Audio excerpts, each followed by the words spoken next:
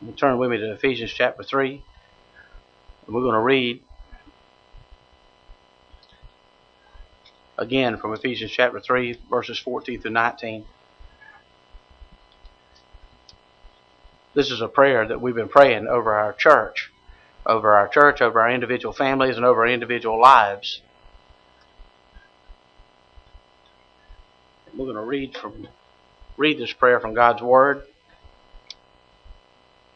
We're going to continue to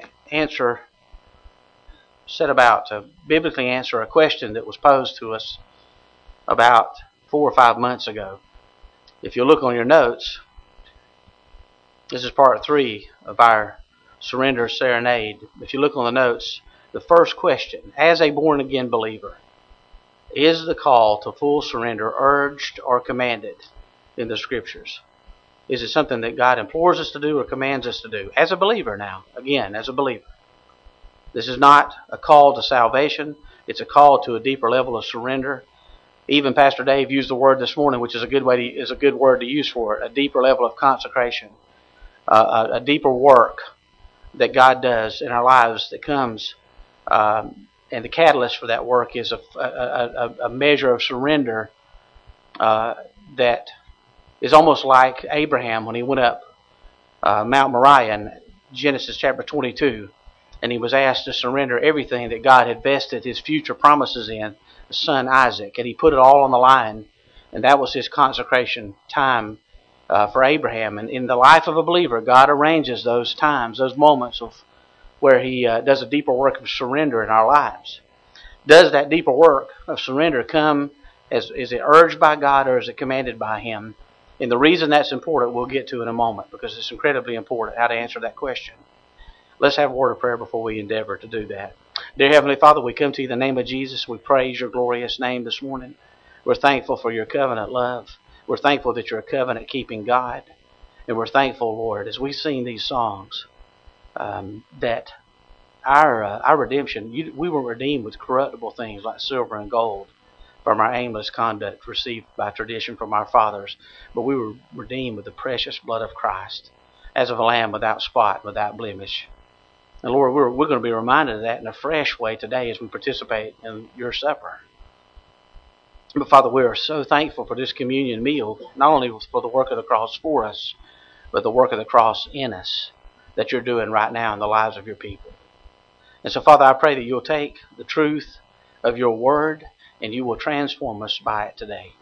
Not inform us, but transform us. And God, I pray that everything that we often bring to the Scriptures, preconceived notions or baggage that we might bring to the Scriptures that hurt us and hurt our ability to hear, that as close as we can get to it, I pray you'll strip it away this morning.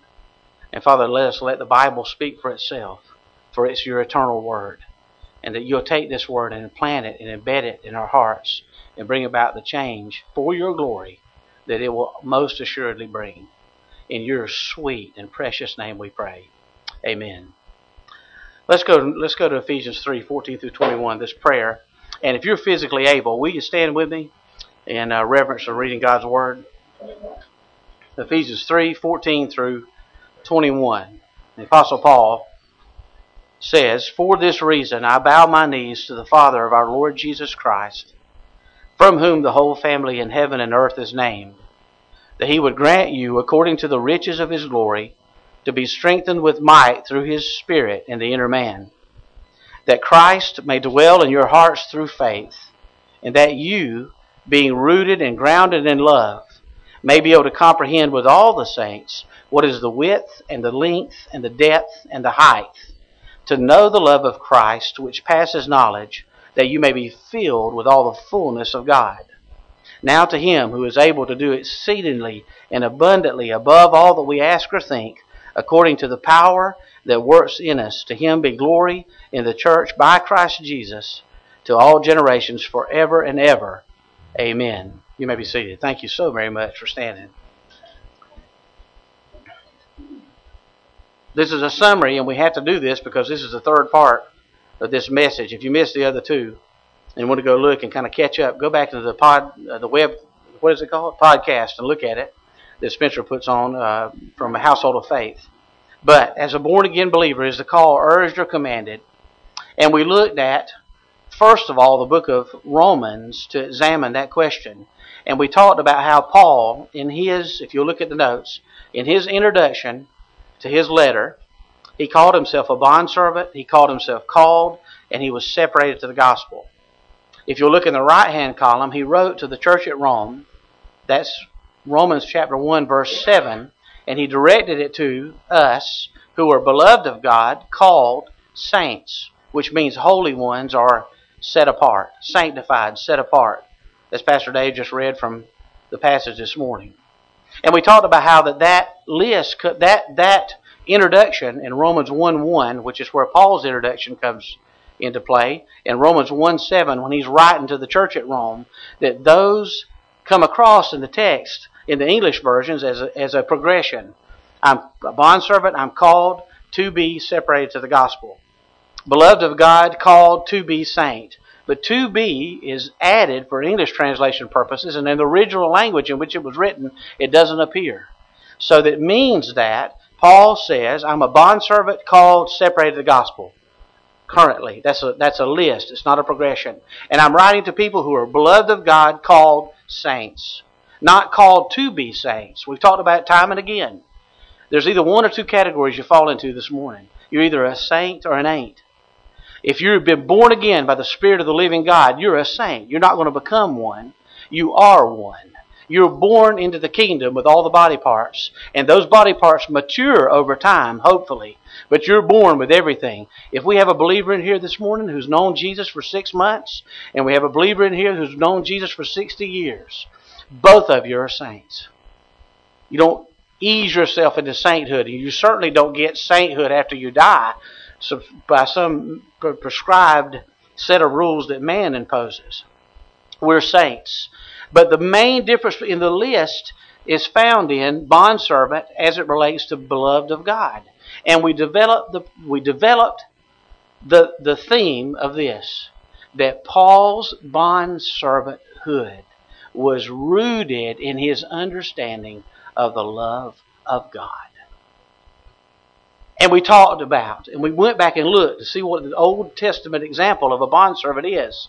And we said a bondservant, 6 years serves his master under obligation, has to do it. In the 7th year, he's got options, and he can go free. And there's a prescribed pattern that says if he decides not to go free, then in staying servant to the master, he can opt to do that, and they would take him into the middle of the camp and put an awl in his ear and mark him, an ear mark, that says he belongs to the master for the rest of his life. And we talked about that. What would motivate somebody to do that? If you were in servanthood to a tyrant for 6 years, and in the 7th year you could go free, what would you do? You would get out of there as quick as you possibly could. However, if you served a master who was benevolent and kind and good to you and your family, who took care of your needs and provided for your every need, what would you do? You'd stay. You'd stay and you'd stick around, not because of your character, but what you know to be of His character. That's the kind of servants God's looking for. God's looking for servants who take the time to believe and meditate on the goodness of God and what He's done for us in salvation. And in so doing that's how He recruits bondservants. And so what Paul was doing, look at the outline here. The doctrine that he teaches the church at Rome, that he's going to teach at church at Rome, is found in Romans chapter 1, verse 11. And then the dutiful response to that doctrine is found in Romans chapter 12 through 16. That's the call of bondservanthood. What does a bondservanthood look like? And then the same thing, the same pattern we see in the book of Ephesians. In Ephesians chapter 1 through 3, we see doctrine. We call it the serenade because it's the song, it's the swan song issued by our Savior to call us to bondservanthood. And then in Ephesians 4 through 6, we see the dutiful response of the bondservant to the call. And we see the turnstile or the pivot in Romans 12, 1 and 2 and Ephesians 4, 1. It's like the turnstile that you walk through from mediocre Christian living to a brand new experience predicated upon a deeper level of commitment and surrender for all the right reasons. You understand that the reason those books were written, Doctrine and then Duty, is because doctrine and an understanding of what God did through His Son in purchasing you and I is what leads to deeper levels of surrender. And then when it's done on the basis of what He's done for us, it's motivated for all the right reasons. Now, if you look at Romans 12:1 and 2 and Ephesians 4:1, the word beseech is used there. Let's go look at Romans 12:1 and 2. Can you go to the left? And this is the turnstile. This is where we walk into a brand new level and a brand new, deeper work that God does of full surrender, full throttle surrender in the life of a believer.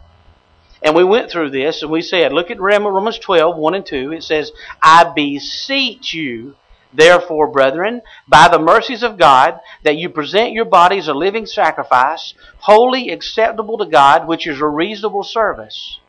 Do not be conformed to the pattern of this world, but be transformed by the renewing of your mind, that you may prove what is that good and acceptable and perfect will of God. Here's what he's saying. Based on the 11 chapters that precede what I just said, therefore, based on this wonderful truth about how you were purchased and justified by faith, and you have a hope of future glory, and in between your justification and the hope of future glory, I'm conforming you into the image of my Son through a process I call sanctification. I'm setting you apart. I'm calling you into my bosom. I've wrapped my loving arms around you. I have justified you. And if God justifies you, who is He that condemns?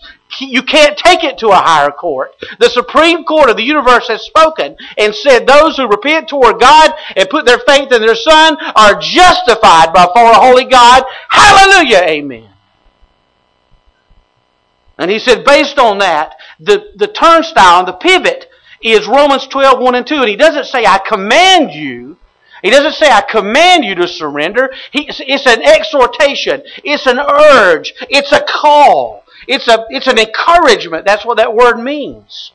The reason is because if you want to move on into what God has for you, and you want to put the earmark on your ear, and you no longer want to be a believer on parade, but you want to be a believer engaged in the battle, this is the method. This is the turnstile, and there is no other way. Do you know what much of Christian counseling involves? Much of Christian counseling is this. This is the question. Nobody asks this question because they'd be embarrassed. But this is the question. Pastor, how can I continue to live in sin and carnality and rebellion against the holy God and enjoy the benefits of full surrender at the same time? And you go, you know what? I don't have an answer for that. How can I avoid the cross?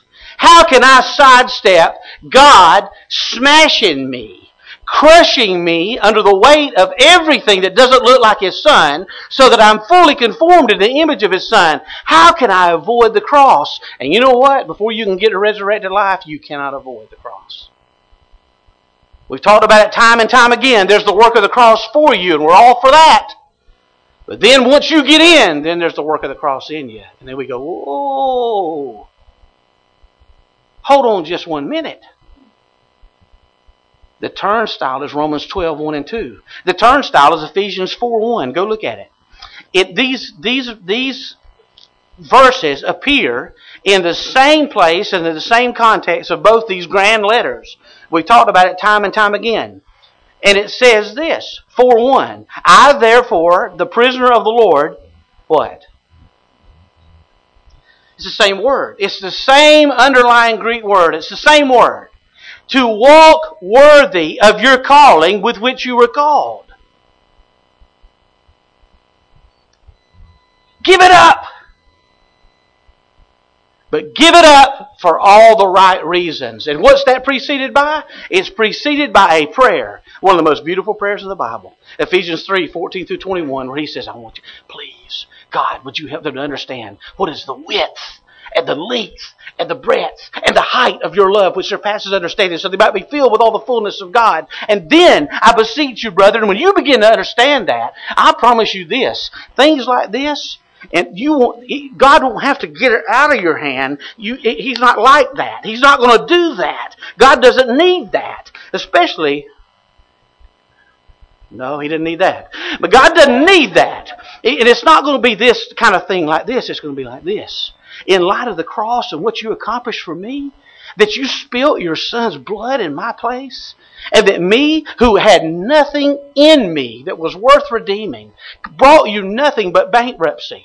I, with empty arms and brokenness and repentance, said, Jesus, have mercy on me. That's the only thing I did. That's the only thing that you did. Have mercy on me. And through His Son's spilt blood, He says, I'll have mercy on those who ask me and who come through my Son. I'll flat do it. And because He had that mercy and grace on me, because He purchased us, because we're seated in the heavenlies in Christ Jesus, because we've been accepted in the beloved, because we've been filled with all the fullness of God, because we've been sealed with the Holy Spirit of promise, because we have received forgiveness of sin, the redemption through the blood of Christ, because of all of those reasons, now walk through the turnstile. Son, I beseech you to. I'm recruiting bondservants. I'm recruiting bondservants. The Muslims do it through a machine gun or a sword. Jesus does it through a cross. Look at the motivation. Look at our notes. It's Romans 12, 1 and 2. It's the mercy of God, Ray, and it's the love of Christ in Ephesians 3, 19. We've talked about this time and again, but I've so desired that we as a church, myself and the rest of us, get this. Look at 2 Corinthians 5, 14 through 15. For the love, what? Of Christ compels us, because we judge thus, that if one died for all, then all died, and He died for all, that those who live should no longer live for themselves, but for Him who died for them and rose again. What's the motivation? It's not love for Christ, it's the love of Christ. We talked about it time and again. You cannot deeply love until you know you're deeply loved. We view it to be a risk to love somebody because we're anxious, thinking, if I don't get it in return and I get burnt, I'm not trying this again. There's some of you out there right now. You've drawn lines and you've placed limits. I went that far and I got burnt, and I ain't going there again. I'm just going to go through the routine of Christian living. I'll dress up like a Christian. I'll act like a Christian. I will, and probably are a Christian, but I'm going to draw parameters. I'm going to draw a fence. I'm going to draw a circle. And here's what I'm going to say to Jesus. That's as far as you and me are going to go. And that is predicated upon a fundamental misunderstanding of the love of Christ. Because see, wherever you draw the line, you are not willing to trust that His love can be found on the other side of it. Let's look at some of it. Let's look at it in Ephesians 3, 14 through 21. Let's look at it right here. What does it say? What does it paint a picture of? It says in Ephesians 3, 19, 18, may be able to comprehend with all the saints what is the width, the length, and the depth, and the height of the love of Christ. You know what that is? Look at our notes on the next page. What does it form? Look at the height. How far does His love reach? It reaches to the heavens and beyond. Look at the depth. The Bible says He is able to save to the utmost those who come to God through Him. It's been said before that God can save the guttermost to the uttermost. Praise His name. As a former gutter dweller, I can give you a testimony of that. It reaches down to the lowest as you can go. You will find it. I don't care if it's a bum on the street, somebody who's been discarded and thrown under the bus, a drug addict, or whatever it might be. Or somebody maybe who's got all those addictions but just are able to dress better and just carry around the same thing. It goes there and beyond. Challenge him. I dare you. Stretch him. See if you can go to a place where you can't find God's love. The width, you know what? There's no partiality with God. Aren't you grateful for that? He doesn't play favorites. The gospel has to be from God because it's for everybody. If it were for men, it would exclude somebody. Because that's how polluted and sorry we are apart from Him.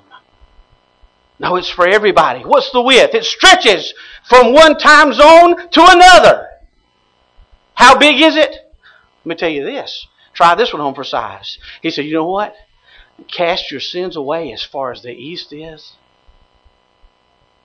from the west. You look at a globe. You go to east or west, they never meet. You go to north, south, they meet on the poles.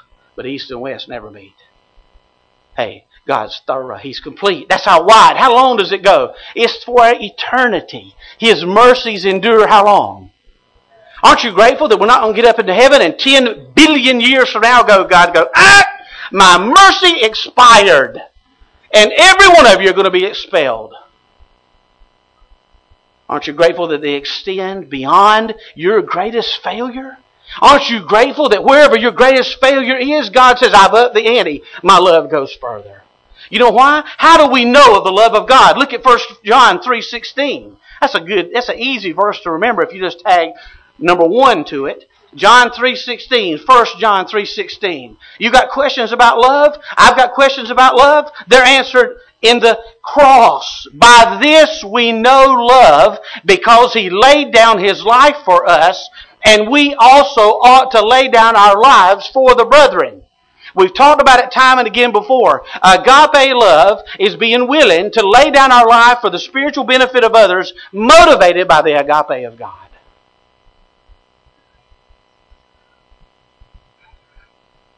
We got surrender and salvation mixed up.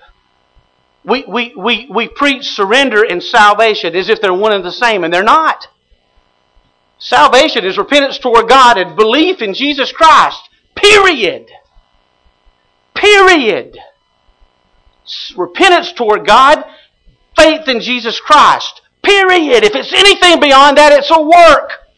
And if it's a work, it's no longer grace. If it's no longer grace, it's no longer free. And if it's no longer free, we're all in trouble.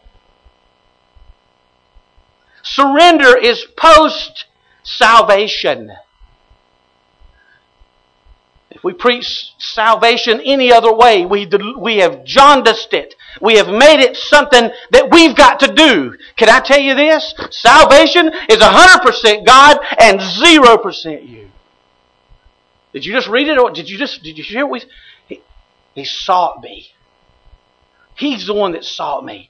He's the one that purchased me. He's the one that gave me the faith to believe. He's the one that opened up my heart and convicted me. He's the one that I can say this morning with deep conviction and truth, Jesus Christ is the Son of the living God. And He's not a good way to heaven. He's the only way to heaven. And the only way that I can make that confession is through the gift of the Holy Spirit. Absent Him, couldn't do it. Hallelujah. Now it's 100% Jesus, 0 you. That's, you know what? The highest and greatest and purest form of worship is when we come in to realize that.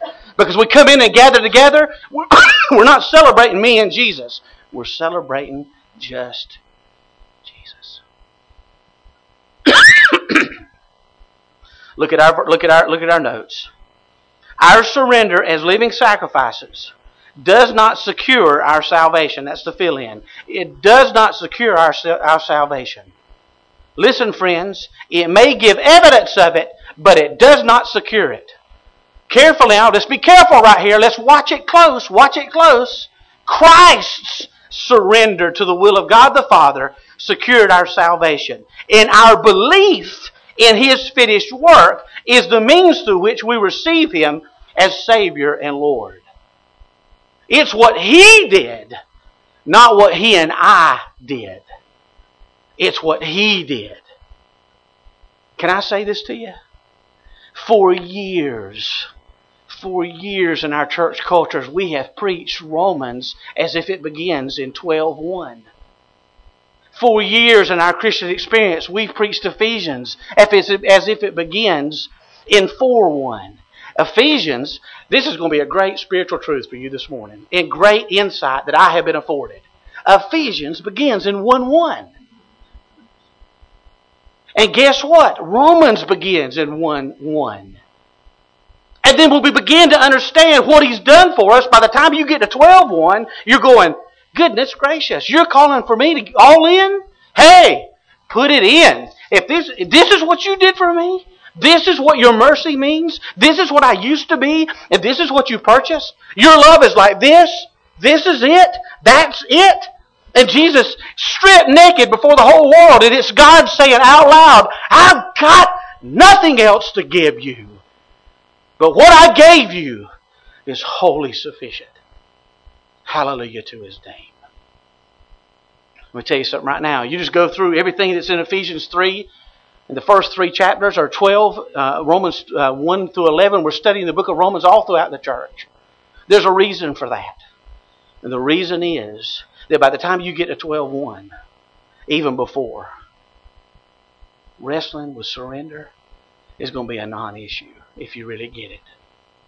Wrestling with laying down your rights, wrestling with laying down your future, wrestling with things that you used to wrestle with, wrestling with loving people who are difficult to love, wrestling with marriage relationships. That's what we do a lot in marriage. I'm going to stick around because I don't believe in divorce, but I can tell you this, I'm only going to go that far. I'm only going to go that far, and I've got a limit right there. And if you're calling upon me to love my wife the way Christ loved the church and gave Himself for it, if that means the following, count me out. If you're calling to me to submit to my husband and afford him the submission that my Savior deserves, and it means this, count me out. And we go, oh, but my goodness, and then we got all this guilt for not making those surrender decisions. And the reason the guilt's imposed is because we don't understand the work of the cross. We don't understand what was accomplished through the death, burial, and resurrection of God's blessed Son. It's the love of Christ. Look what it says here. In Colossians 2:12, buried with Him in baptism, in which you also were raised from the dead with Him through what? Watch this. Through faith in what? Faith in what? The working of God. It's our faith in what Jesus did. Not what me and Jesus did. It's what Jesus did. That secures your salvation. And surrender comes as a serenade from the harp of heaven. The best music you'd ever care to hear, Chris. That's perfect, right on pitch. Coming from heaven, and God's singing a song. Son, look what I did to buy you. Daughter, look what I've done to buy you. Stretch me, challenge me any way you want. I'm going to put you in relationships where you're going to be challenged. I'm going to put you in relationships where you're going to find it hard to love somebody. Let me ask you a question. Now, just be honest, really.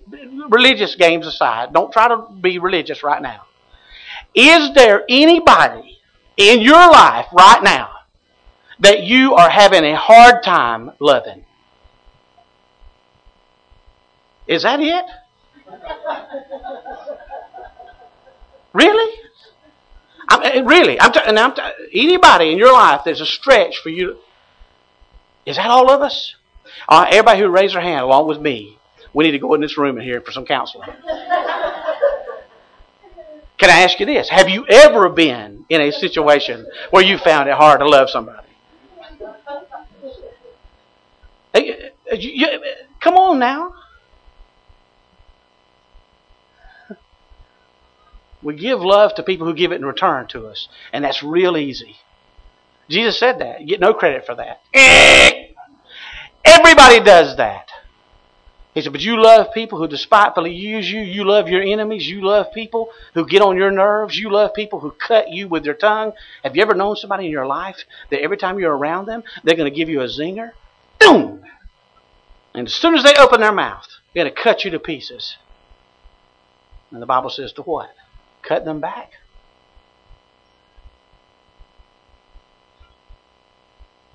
Dear friends, the motivation, the means by which we receive His finished work, John 1:12. But as many as received Him, to them He gave right to become children of God, even to those who believe in His name.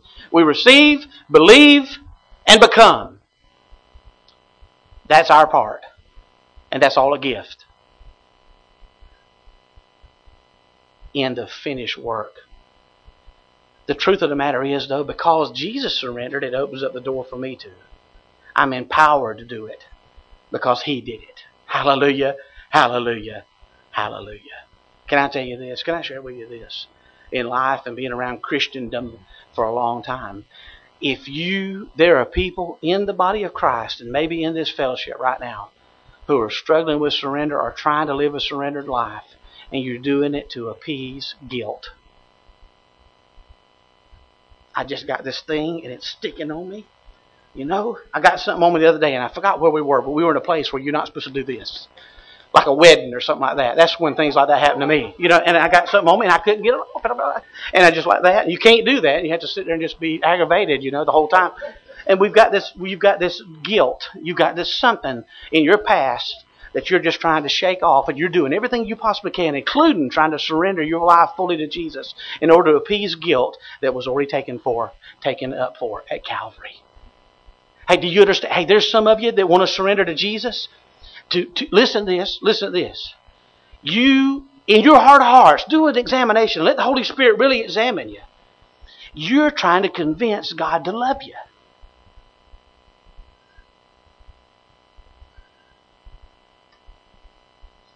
Can I tell you the secret? You want the secret? Here's the secret. The people who genuinely surrender because they're convinced God loves them. You ready for that? Full surrender comes when you come to the point, and I come to the point, we're convinced of the width, the length, the height, and the depth of the love of Christ which surpasses knowledge. Then you'll be filled with all the fullness of God. And walking in a manner worthy of your calling will not be a miserable attempt on your life to somehow or another convince God, will you please love me? It'll be because you are convinced He does indeed love you. It won't be to deal with guilt that you've not yet carried to the cross. We're going to celebrate the Lord's Supper. We're about to do it right now. We're about to celebrate the Lord's Supper. And please let's don't do it routine. We do it the first Sunday of every month, but please let it not be a routine. Let it be special and fresh every time we do it. Please let that happen this morning. But can I tell you this? Listen to me. Every one of us need a renewed appreciation of how completely satisfied God was of the sacrifice of His Son. God is fully impressed with His Son. God's Son did it right. God's Son was offered a concoction before He went to the cross that would have numbed His senses, and He turned it down. And He said no. And they didn't do that because they were being kind to Him, but they would do that to crucifixion victims because it would numb them down. It was a narcotic. And it would numb them down so that it would be easier to nail them to the cross. Because don't you imagine it's probably a hard thing to do? It's to nail somebody to the cross. You think you'd squirm a little bit? And He turned it down. You know why He turned it down? He turned it down so that the enemy could not mar His death and say, aha, they drugged you up and took your life. You didn't lay it down. He was under the full control of the Holy Spirit. He was under control of all His faculties, if you will. And He did lay down on that cross. And He did it without a squirm, like a sheep being led to the slaughter. His redemption for you is perfect. He is an unblemished lamb. Check Him out. Look at it. He's been examined through the years. And God spoke from heaven and said, this is my beloved Son, in whom I am well pleased. Praise His name for that. Aren't you grateful for that? You know why? Because those who repent toward God and put their faith in Jesus Christ, that's the same edict from heaven that comes down concerning you. That's my son Al, in whom I am well pleased. Is that because Al always acts well-pleasing? No. It's because all the merits of Christ have been gifted to Him. That will elevate your living. And you know what that'll do? That'll spark something new in your worship. I can tell you that right now. That'll spark something new in your worship. You know what? We need to get a lot less dignified about our worship. You know what? Man, we're here to celebrate. The tomb is empty. He's alive. He's coming back. God decreed. Sacrifice accepted. You are not guilty. Did you hear that? You're not just forgiven. You're not just pardoned. You are not guilty. You're in right standing with God through the gift of His Son. This is the catalyst for full surrender. To understand that. Amen.